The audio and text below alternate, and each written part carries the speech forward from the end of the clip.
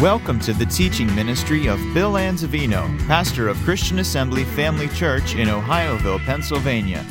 We pray you are challenged in your walk with the Lord through the following teaching. For more information about Christian Assembly Family Church or to subscribe to our free podcasts, please visit us on the web at cafamily.net. We're talking about Holy Ghost power. We're going to read from Romans 15 in just a moment. But you know we're living in the last of the last days. How many of you know that? We know we're living in the last of the last days for obvious reasons. We know that Israel became a nation in 1948, and then a war was fought in 1967, and they took control of Jerusalem. And we know that. So Jerusalem is now under, the power of Israel. Of course, for 2,000 years it wasn't, but praise God, now it is. And so we know that. And also we know that we're living in the time of the Laodicean church, right? The 7 churches of Asia Minor, how we know represent the church age throughout history. And we're living in the Laodicean church age right now. And you know what that means? It just means that everybody's wanting what they want. It's almost like anarchy exists. We want to be able to do what we want to do, live the way we want to live, have what we want to have, and all that. And even when people go to church, they don't want to hear the truth for some reason. I don't know why. But all they want to hear is a message that makes them feel good. Well, I don't know about you, but I'd rather be challenged in the Word of God than just to hear a message that makes me feel good, because I just want to feel good about what I'm doing, even if it's wrong. If it's wrong, I want to know it's wrong. What about you? If it's right, I want to know that it's right. What about you? Because I want to please God, not myself. But in the last days, what did Paul say? There'll be perilous times. Perilous times will take place among us. People will be lovers of their own selves. And that means they want what they want. And they want to experience what they want to do, no matter what. Whether it's immorally wrong, it doesn't really matter, because you see, it's almost like you're an entity in yourself, and you can call your own shots. That's the kind of church world that we're living in right now. And it's sad to see, but it's happening all around us. We thought it would never happen, but it's happening right now. So we know we're in the Laodicean church age right now during this particular time. And so it's important that we recognize that. And then also, we understand that if you take a generation from 1967, even 50 years, 51 years, 2018. This coming could be right around the corner, right? Could be. No one sets a time, no one knows the date, but it's close. All right. Romans 15, beginning at verse 8. What we want is not to come to church service and just have a feel-good thing. We want the truth. And we want to walk in the light of the truth. We want to honor God in this place, magnify Him in this place, if need be, get on our faces before Him in this place, and believe to see the greater glory of God on display and in manifestation within our midst. We've come together to see Him, to honor Him, and allow Him to manifest Himself in us and through us. Because when Jesus walked on this planet, you know what His concern was? Not about buildings, not about religious tradition. He said that nullifies the Word of God, makes it of none effect. Not concerned about a person's particular status, whether it was a Nicodemus, or a Pharisee, or a Sadducee, or a Herodian. It didn't matter to Him who they were. What's concerned, as far as He was concerned, the house of the Lord is to be a house of purity, prayer, power, and perfected praise. A place where people meet together to honor the living God and invite His presence in among them. And in that place of His presence, they are divinely changed from glory to glory. That's where change comes from. That's where change takes place, when we give place to the divine presence of Almighty God. Now, we're talking about Holy Ghost power. Amen. Holy Ghost power. I know these scriptures might seem a little bit odd to you to talk about Holy Ghost power in this lesson number 5, but you'll get on in just a moment. Now I say that Jesus Christ was a minister of the circumcision for the truth of God, to confirm the promises made unto the fathers, and that the Gentiles might glorify God for His mercy, as it is written, For this cause I will confess thee among the Gentiles, and sing unto thy name. And again He saith, Rejoice, ye Gentiles, with His people. And again, praise the Lord, all ye Gentiles, and laud Him, all ye people. And again, Isaiah saith, There shall be a root of Jesse, and he that shall rise to reign over the Gentiles, in Him shall the Gentiles trust. Now the God of hope fill you with all joy and peace in believing, that you may abound in hope through the power of the Holy Ghost. How are they to abound in hope? Through the power of the Holy Ghost. We're talking about Holy Ghost power. This is his dispensation. He has been sent, as Jesus said, I'm going to send the promise of the Father. He's here. This is dispensation. He is moving and manifesting himself. And I believe wherever hearts are hungry, he'll find those hungry hearts.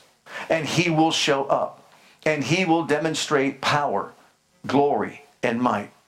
Because you see, Jesus on earth was concerned about the well-being of humanity. Not about buildings, not about structure.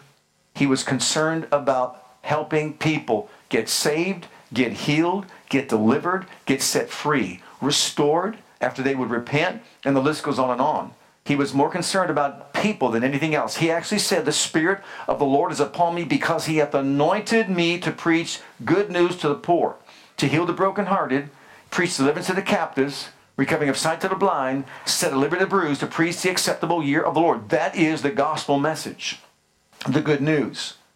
And I don't believe he's changed. He's the same yesterday, today, forever, and always. And he has never changed, and he will never change. He is concerned about broken-hearted humanity. And he's always going to be that way. And so, if we're in tune with his heartbeat, we're looking out for people to get saved, to get delivered, to get set free, to get made whole, to walk uprightly before the living God, to honor him with their lives, so that he can fulfill his purpose in their lives. And that's to make them every whit whole. Now, we know we all face an enemy that just absolutely hates us. Did you know that? Can't stand any of us. Matter of fact, he's come to kill, steal, and destroy. All he wants to do is bring destruction and despair into the lives of human beings. But I've also read somewhere where God is greater in us than he that is in the world. And he cares about us. He's gone to bat for us. He's fought for us. He defends us. He is greater than our enemy. And since he is, praise God, then we should be the victorious ones, not the enemy. Would you agree? Well, if that's true, that he is greater, why does it seem as though that believers have a difficult time experiencing the victory that Jesus bought and paid for with his precious holy blood? Well, it can't be God's fault. Let me put it that way. It cannot be God's fault. Why? Because he's done everything he needed to do to save us, to deliver us, to give us power over all the power of the enemy. Jesus made that very clear, that we have power over all the power of the enemy. So it's not God's fault. There's something that we need to see, that we need to understand, so we can cooperate with God and appropriate everything that Jesus bought and paid for with his precious blood. It is up to believers to receive Christ as healer, as deliverer, as baptizer with the Holy Ghost and fire. As a non-believer, we received him as what? Savior and Lord of our lives. So there wasn't one more thing he had to do to save us. What we needed to do was to come to the cross, to lay down our lives, deny ourselves, take up our cross and follow Jesus. That was what we needed to do. And so praise God, because we've done that, we're saved and washed in the blood. And because we came to be filled with Holy Ghost power, we're filled with the evidence, of course, of the manifestations of the Spirit. And because we've come to receive him as healer, the door to his healing power is open to every single one of us so that we can receive his healing virtue from on high. Praise God. Now, look at verse 8 again in this text. Jesus came as a minister. He said he came to minister. He was on a mission to minister, not to buildings, but to people. Now I say that Jesus Christ was a minister of the circumcision, which means he was sent to the Jews for the truth of God. Why? To confirm the promises made unto the fathers. Jesus came as the Jewish Messiah.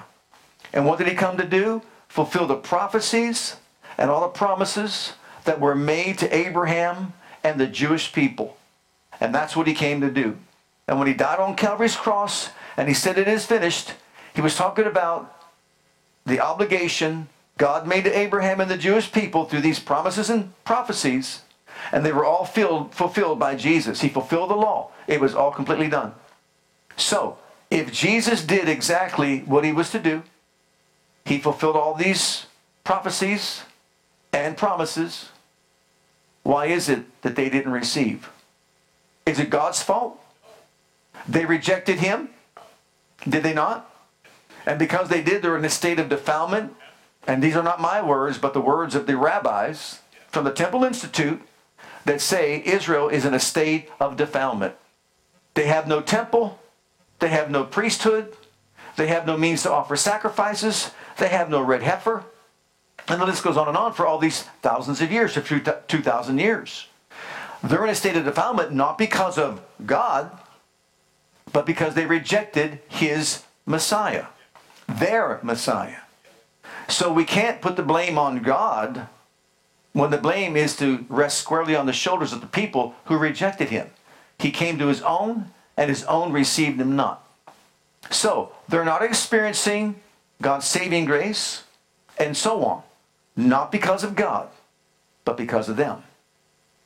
So any Jewish person who wants to can come to the cross. And many do, don't they? And once they come, they've got the fullness of the blessings of the gospel of Christ made available to each and every one of them.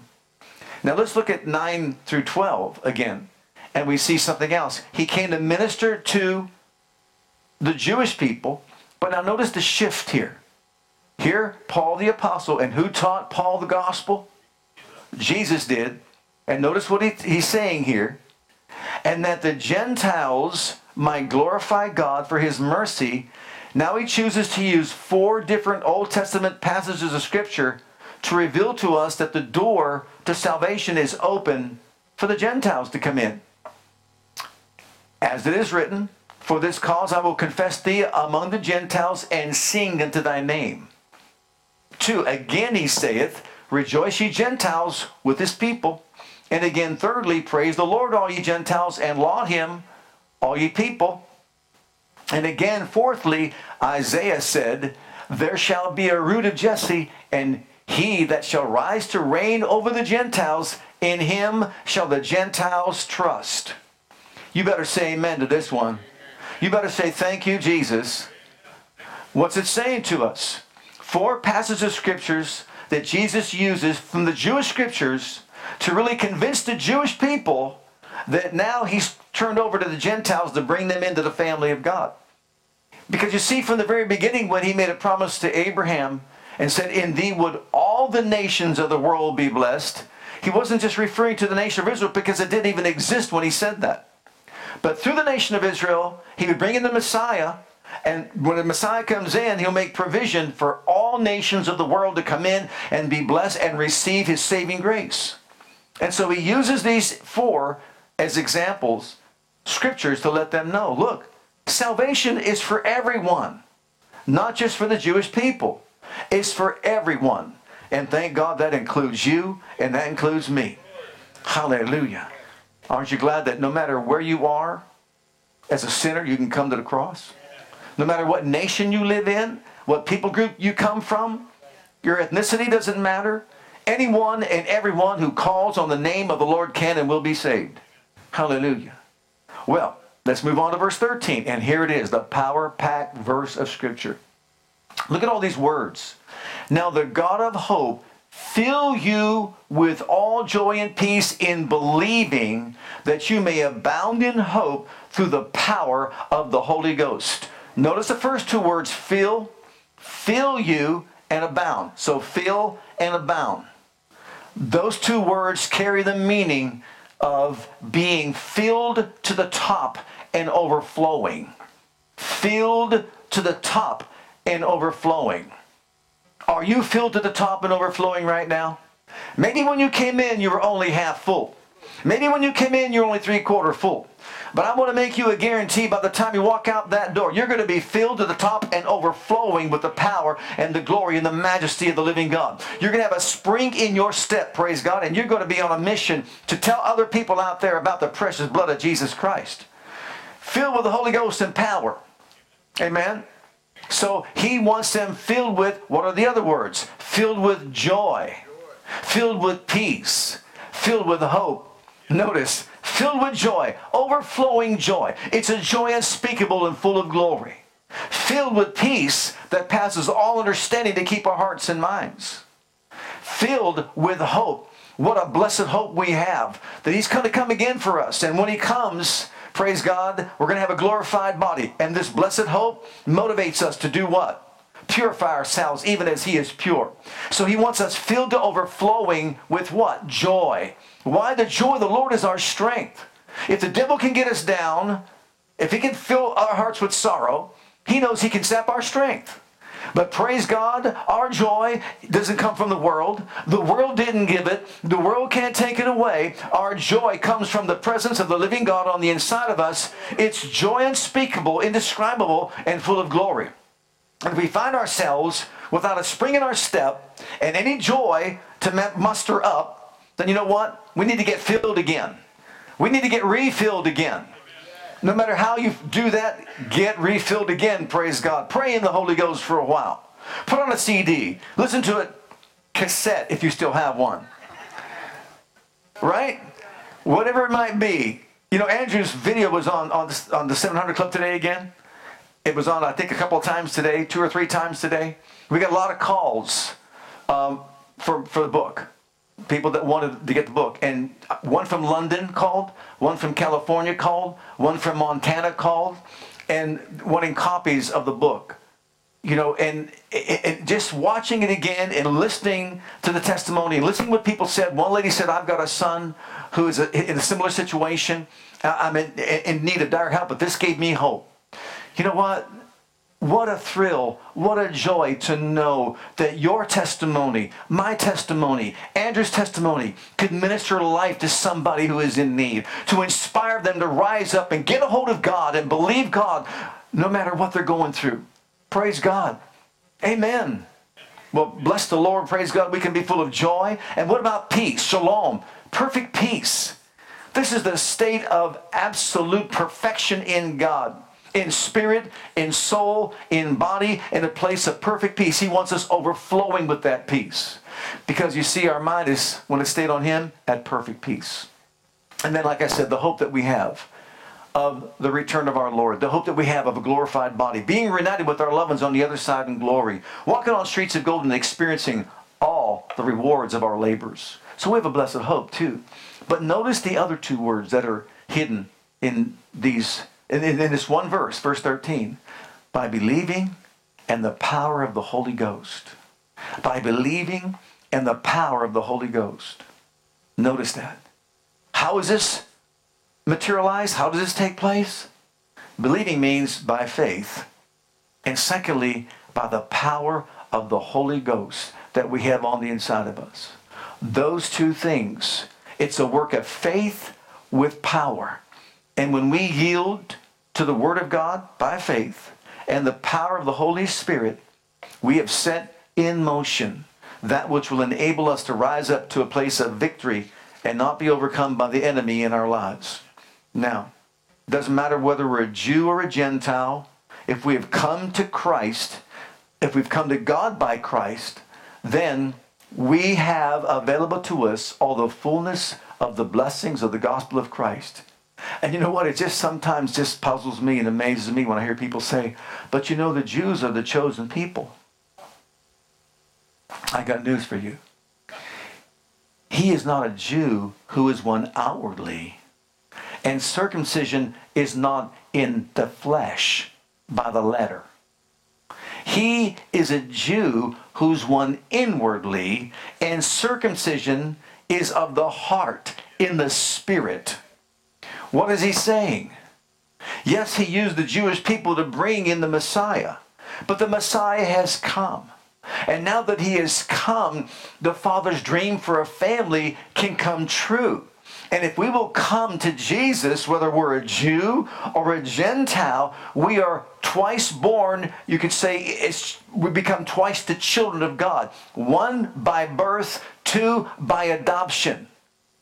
So, twice we become the children of God. Now are we the sons of God. We are the people of God. We are the family of God. And we thank God for the people, the Jewish people. But remember, it's up to us to do what? Bring them to Christ through jealousy, to make them jealous, because we know God as Father. We know Him as Redeemer, as Savior, as Lord, as King. Amen. And it's up to us, the children of God, to bring them in by making them jealous. They should want what we have, because they lost everything that they had. There's no more veil to separate the Holy of Holies from the Ark of the Covenant, because there's no Ark of the Covenant. That means there's no Shekinah glory there. Even if they had a red heifer to offer a sacrificial animal, guess what? There's no one to offer it to. He's not there anymore. That veil was ripped from the top to the bottom by probably an angel or angelic being, and when it was open, praise God, the Shekinah glory left. Anybody could walk in that place now. You don't have to wait a year for the high priest to go in there with blood. Why? Because the last blood sacrifice was already sacrificed. The blood has been already applied to the altar, and you and I have redemption through Jesus Christ our Lord.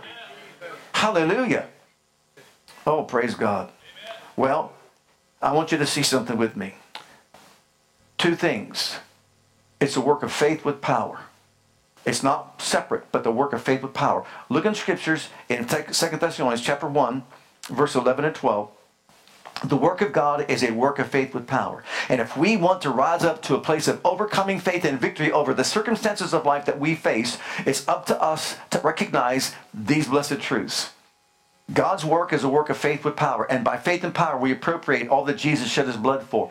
Wherefore also we pray always for you, that our God would count you worthy of this calling, and fulfill all the good pleasure of His will, of His goodness, and the work of faith with power, that the name of our Lord Jesus Christ may be glorified in you, and you in Him, according to the grace of our God and the Lord Jesus Christ. Notice, it is a work of faith with power. Why? That the name of the Lord Jesus will be glorified in us. The name of the Lord Jesus was glorified when Peter and John said, to rise up and walk, and the lame man was healed. The name of the Lord Jesus was glorified. Right? And we see that happening throughout all the book of Acts. When the 7 sons of Sceva, if you recall that story, remember them? They tried to cast out this demon, and they got attacked by the demon, and they were running down the street naked. Remember that? Sure. Because they tried to invoke the name of Jesus that Paul preacheth, and the demon said, we know Paul, we know Jesus, but who in the world are you? Right? And then the name of the Lord was glorified among all the people. Amen. Well, beloved, the work of God is a work of faith with power, so the name of Jesus would be glorified. Look in 1 Corinthians chapter 2. Here the Apostle Paul once again. And who taught Paul the gospel? And my speech and my preaching was not with enticing words of man's wisdom, but in demonstration of the Spirit and power. Why? That your faith should not stand in the wisdom of men, but in the power of God. Paul saying, look, I'm only concerned about one thing, Christ and Him crucified. You see, the gospel is the power of God. Look at Romans chapter 1, 16, 17. Whether you're a Jew or whether you're a Greek, the gospel is the power of God. And the gospel is good news. The good news is Jesus came. He died. He rose again on the third day. He's victorious over death, hell, and the grave. And he's showed Himself alive to prove that there's life, praise God, after death. He conquered it all for you and for me. And He gave us the power of eternity to use His name as we live our lives here upon the earth. That's great news. That's good news. And our faith should be in the finished work of Christ upon Calvary. And you know what? We should be preaching from our pulpits the same gospel of Jesus Christ as they were preaching on the day of Pentecost. He is Lord of all. He is victorious over all. No matter what your situation is in life, go to the cross, go to Jesus, go to the blood, go to the victory that we have in Him. For I'm not ashamed of the gospel of Christ. It is the power of God to save, to heal, preserve, deliver, and set free. It's to salvation to everyone that believes, to the Jew first and also to the Greek. Notice, to both, the Jew first and also to the Greek. For therein is the righteousness of God revealed from faith to faith, as it is written, the just shall live by faith. You put those two together, what do you get? The just shall live by faith in the gospel, or faith in the power of the Spirit of God, the power of God. So we have these two powers coming together, working together. And as they come together, I believe you got the greatest move of God ever on this planet. And before he comes again, we're going to see the greatest outpouring and working of God's mighty power as people begin to rise up and realize, you know what? The key is not my performance. The key is not how good I am. The key is not how many works I can do. The key is maybe not even praying more on my knees. The key is in this. It's the work of faith with power. I believe to see the glory of God. I believe faith to see the glory, power of God. You realize that if you've got the right key, it's easy to open up the door. But I'll tell you what, if you've got the wrong key and you try to get in that door, you can try and try and try, harder and harder and harder. You can work at it and work at it. Someone ever give you a set of keys and say, here, open up that door? 50 keys on the ring, open up that door, and here you are trying and trying and trying, and the door's not opening, and you're getting frustrated because you can't find the right key. But when you found the right key, what happened? It opened instantly, right? What's the key? Faith and power. What's the key? Believing from the heart in the power of God, that it's greater than any power, any force that we can face upon this planet. And so God wants us to believe to see the glory of God. I'm believing to see the glory of God manifest in this place in greater degree and greater measure every time we assemble ourselves together. Can you agree with me on that? Will you believe with me for that? I mean that. I believe to see God at work, the glory of God at work, the power of God at work. My desire is people who are lost walk through the door, and when they walk through the door, they have to run to the altar and repent on their knees because of the presence of the living God that is so profoundly manifested that they can't stay in that presence without repenting before God. You see, we got to have the same kind of hunger and thirst today like there once was this kind of hunger. But like I said, people want to come to church, sit in a pew, have popcorn, and maybe a drink or something like that. That's not church. Oh my goodness. Reverence God. Respect God. Bow before the throne of God. Let's act like He's here. You ask Isaiah, when he saw the Lord high and lifted up and full of glory, and the angels cried, holy, holy, holy. Did he knock someone with his elbow and just say, hey, you got anything to drink? No. Got something to eat? This is getting pretty good. I like what I'm seeing here. No. He fell on his knees and says, woe unto me. I am undone. There was a revelation of his person. Right? Right there. He saw himself. There was clarity. He saw his own condition. There was conviction upon his soul. I need cleansed from this. There was cleansing that came. And then there was commission to go forth and proclaim what he just saw. Someone said, well, that was him before the throne. That'd be nice if we could experience that. You've got something better than that. We've got something better than that. We've got Christ in us, the hope of glory. That was the old covenant. We've got the new covenant. In him is the fullness of the Godhead bodily. And guess what? We are complete in him. He has raised us up, made us sit together with him in the high heavenly places. He has empowered us by his Spirit. I'll be honest with you. He's done everything that was needed to be done. He's done it all for us. We all have it right now. You know what the problem is today? People are trying to get what they already have. We're all trying to get what we have. You've got it. It's time to start declaring it.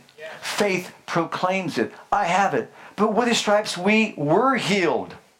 I have healing. He delivered us from the powers of darkness. I am delivered.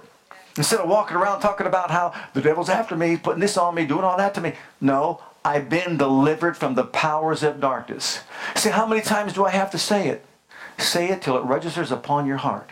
When it registers upon your heart, the devil's going to know you mean business. And when it comes out of your mouth, it's going to come out with faith-filled words. And when it comes out of your mouth with faith-filled words, the glory's going to fall. And the power of God's going to manifest. And the work of God's going to be done in all of our lives. I'm not saying this to challenge you. I'm saying this to challenge me. I'm the same boat you are. Got the same kind of flesh you do. We face the same kind of situations every single day of our lives. And you know what? There's no time to lose. God wants us to get to a place that we mature in the things of God and take a stand and start believing God for greater manifestations. If Jesus has already done everything for us, the problem is not with Jesus. It wasn't the problem of Jesus with the Jews or any Gentile. We have to come to him. Now, does that challenge you? Well, look at in Ephesians chapter 3, verse 20. Another challenging verse. Paul's prayer for the church at Ephesus is concluded right here when he says, "Now unto him that is able to do exceeding abundantly above all that we ask or think, according to the power that's somewhere off in the universe." That's found in one of your favorite preachers. No. Where is this power? Faith comes by hearing, and hearing by the word of God. Power comes by the power and anointing of the Spirit of God when he anoints us, when he enters into us. This power we have in an earthen vessel. This is the glory of God. And where is it? Inside of us. I got to believe it's in me. We need to start saying it more and more every single day. He's in me, and he's greater than anything I face in the world. The power of God is working. The word worketh means efficiently operative or active in my life. How does that power become efficiently operative and active? By us declaring it, proclaiming it, praying in the Holy Ghost, stirring up the gift of God. I've got the glory. You've got the glory. We've got the power, but it's here on the inside of us. The gospel is the power of God. We've got the power of God within, and by faith we proclaim it. Now, the next thing, look at Mark 11:23. Believing is of the heart. And this is the key that we need to use to access the fullness of the grace of God. It's by faith we access the grace of God wherein we stand. What's the key? You'll see it in this verse. For verily I say unto you, that whosoever shall say to this mountain, be thou removed, be thou cast into the sea, and shall not doubt in his heart, but shall believe that those things which he saith shall come to pass, he shall have what he says. This is, of course, the law of faith. How does it work? One believes from the heart, or doesn't doubt in his heart, but he believes that what he says will come to pass. When he speaks to a mountain, he believes the mountain must be removed. And if he doesn't doubt in his heart, but believes that what he says will come to pass, what will he have? According to Jesus, he will have whatsoever he saith. Now, that sounds simple enough, doesn't it? But notice this. He's not talking mental assent here. He's not talking mentally agreeing to what the scriptures teach. You know how easy that is? It's simple. I can agree to what the scriptures teach. I can agree easily to what the scriptures teach. That's this. That's intellect. That's called mental assent. But faith is not of the head. Faith is of the heart. This is the key we've been looking for. It's a heart issue. It's a matter of the heart of a person. Look in Proverbs chapter 3. Look at these verses here. And I want to mention something here about faith in the heart. My son, forget not my law, but let your head... Oh, you're awake. Let your heart keep my commandments. For length of days, long life and peace shall they add to thee. Let not mercy and truth forsake thee. Bind them about thy neck. Write them upon the table of thine, what? Heart. Look at chapter 4 and verse 23. Trust the Lord. No, chapter 4. Keep thy heart with all diligence, for out of it are the issues of life. Keep your heart with all diligence, because out of it are the issues of life. Flow out the issues of life. The forces of life come out of the spirit of a man. We have to protect it diligently. Why? It's so easy for us to become complacent. Because we know the scriptures. We know what they say. It's easy to get pride in the way. And to think because I know the scriptures, I'm operating in the scriptures. You know what? There's a big difference between knowing them and operating in them. Walking in the light of them. We may know what they say. We may quote what they say. But the thing is, it has to be a reality within. Go to that chapter 3 again, now verse 5. Trust the Lord with all your what? See, faith is a heart issue. It's not just an understanding issue. It's a heart issue. It's not a mental issue. From the heart, I lean not on my understanding. Look at this, the distinction between the two, the heart and the mind. Mind, will, emotions, intellect. You know, my mind tells me one thing, but my heart tells me another. And unless the heart is protected diligently, it's going to side with things that are wrong.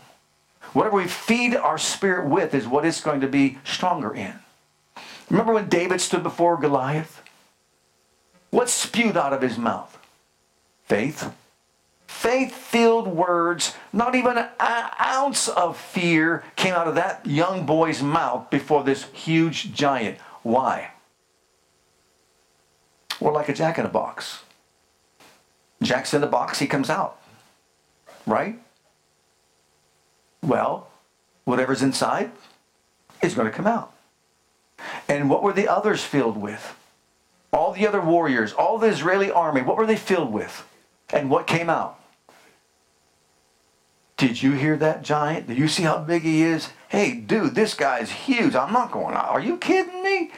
Can you imagine the conversations that were taking place? Why don't you go? I'm not going to go. What about Saul? He's head and shoulders taller than anybody else here in this army. Let him go. I'm not going. No one in the Israeli army dared go fight Goliath. But a young boy comes along. There's not even a thought in his mind as to what he was going to do. He got a lion and a bear. What's a giant? Right? But why does it spew out from the inside? You know why? Because he was filled with faith on the inside. You see, he meditated in the presence of God. He watched his father's sheep. And I'm telling you, he took it to heart. And when he, as a shepherd of the sheep, looked in the mirror of his own life and said, I lay down my life for my father's sheep. I'll protect them with my life. Whether it's a lion, whether it's a bear, whatever it might be, I'm willing to sacrifice all to see to it that I protect these sheep. He's not a hireling, he's a shepherd, a good shepherd. But then as he was probably one evening, just maybe kicking back and relaxing, looking up at the stars, and said, the Lord is my shepherd. I shall not want. He makes me to lie down in green pastures. He leads me beside the still waters. He restores my soul. He leads me in the paths of righteousness for his name's sake. And yea, though I walk through the valley of the shadow of death, I will fear no evil, for thou art with me. Your rod and your staff, they comfort me. You prepare a table before me in the presence of my enemies. You anoint my head with oil. My cup runs over. Surely goodness and mercy shall follow me. He couldn't go to sleep at this time. All the days of my life, and I will dwell in the house of the Lord forever. He, under the unction of the Spirit, I'm sure, wrote that psalm by inspiration. And that, what was he saying? I'm their shepherd, but you are my shepherd. I can chase down a bear. I can chase down a lion. And indeed, I will chase down this giant. Who do you think you are? That came from inside him, because when he was shaken, when he was pressed, you see, when he faced a difficult situation, what came out was what was inside. And that was faith. And he overcame. Faith is of the heart. This illustration, I've used it many, many times. It bears repetition here real quick. You put up a tightrope between, let's say, a ravine, one side to the other side, 300 feet down, and say 50 feet across. And this guy standing there, he's going to do this great feat. He's going to walk across and back. He's got 100 people there, and he says to the 100 people, how many of you believe I can do this? 75%, 75 people say, I believe you can. So he goes off and walks across back. No problem at all. He gets a wheelbarrow and says, how many believe I can walk the wheelbarrow across and back? We believe it 80%. Put up their hands. You can do it. We know you can do it. We saw you do that. We do this. He goes across and back very easily. No problem. He puts 200 pounds of rock in that wheelbarrow and says, how many believe I can walk across and back? 90% now. I saw you do it 3 times. I know you can do it. Okay, he does it, no problem. How many believe I could put a human body in the wheelbarrow, take him across and back? 100% go up. Okay, Janie, get in. Okay, Lonnie, get in. Are you getting in? No. You getting in? No. Chris, you getting in?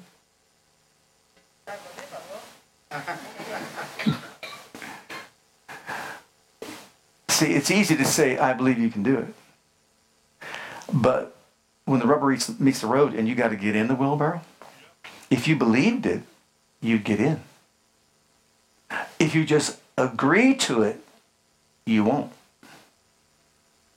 And I'm sure you're joining many of the other people that says, well, I agree that you can do it. I don't believe that you can do it. And that's one of the illustrations that really help us better understand what faith is all about. Faith without hesitation jumps in the wheelbarrow because it believes. And you know what? That's how God wants us to believe him.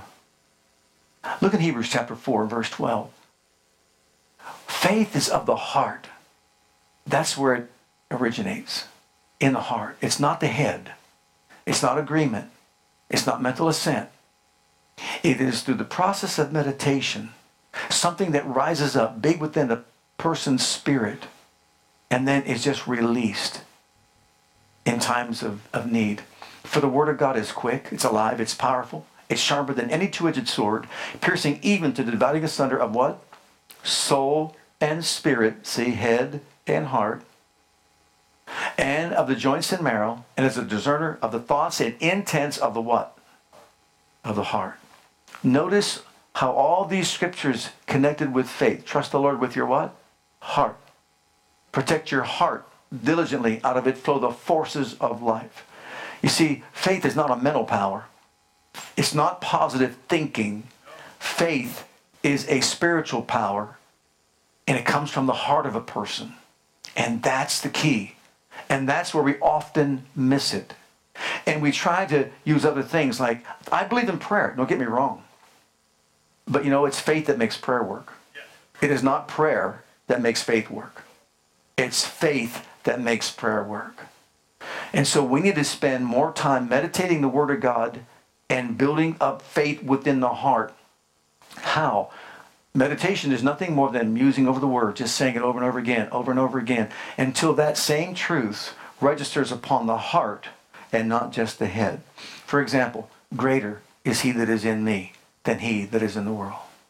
Greater is he that is in me than he that is in the world. Greater is he that is in me than he that is in the world. Greater is he that is in me than he that is in the world. And we start and continue doing that. What does it do? It begins to build on the inside of us through meditation. Matter of fact, do you remember the Joshua chapter 1 verse 8, where he said, this book of the law shall not depart out of your mouth, but thou shalt meditate therein day and night, that thou mayest observe to do according to all that is written therein. Then you'll make your way prosperous, and then you'll have good success. What he was telling Joshua is your success and prosperity is dependent on you. I'm all in. I'll be there. He said, as I was with Moses, I will be with you. But it's up to you, Joshua, to see to it that this word does not depart out of your mouth, but you meditate therein day and night, that you may observe to do. A doer of the word is one who meditates the word. So it's not just reading it religiously. You know, sometimes we're guilty of this, and I'm sure we've all been guilty of this. I read 2 chapters today. Aren't I holy?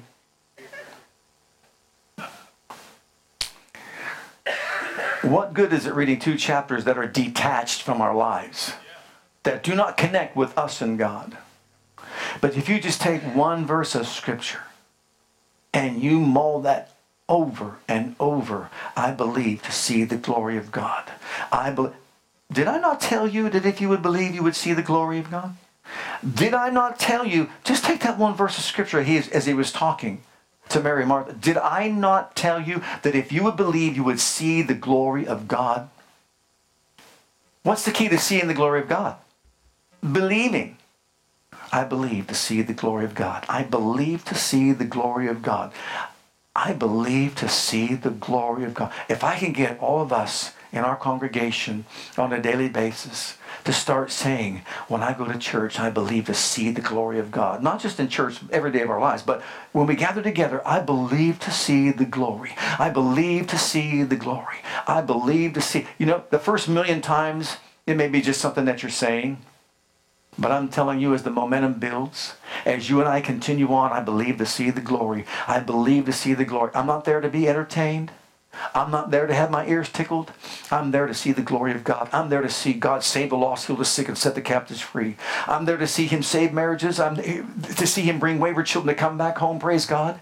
For financial miracles to take place, I am there to believe that the living God is truly a living God and not just like the false gods that other people serve, that have eyes that don't see, ears that don't hear, hands that cannot handle, feet that cannot walk. But the God that I serve, He has eyes that see, He has ears that hear, they're attentive to the righteous. He's got a hand that reaches out, a saving grace in His right arm, praise God, that will uphold us.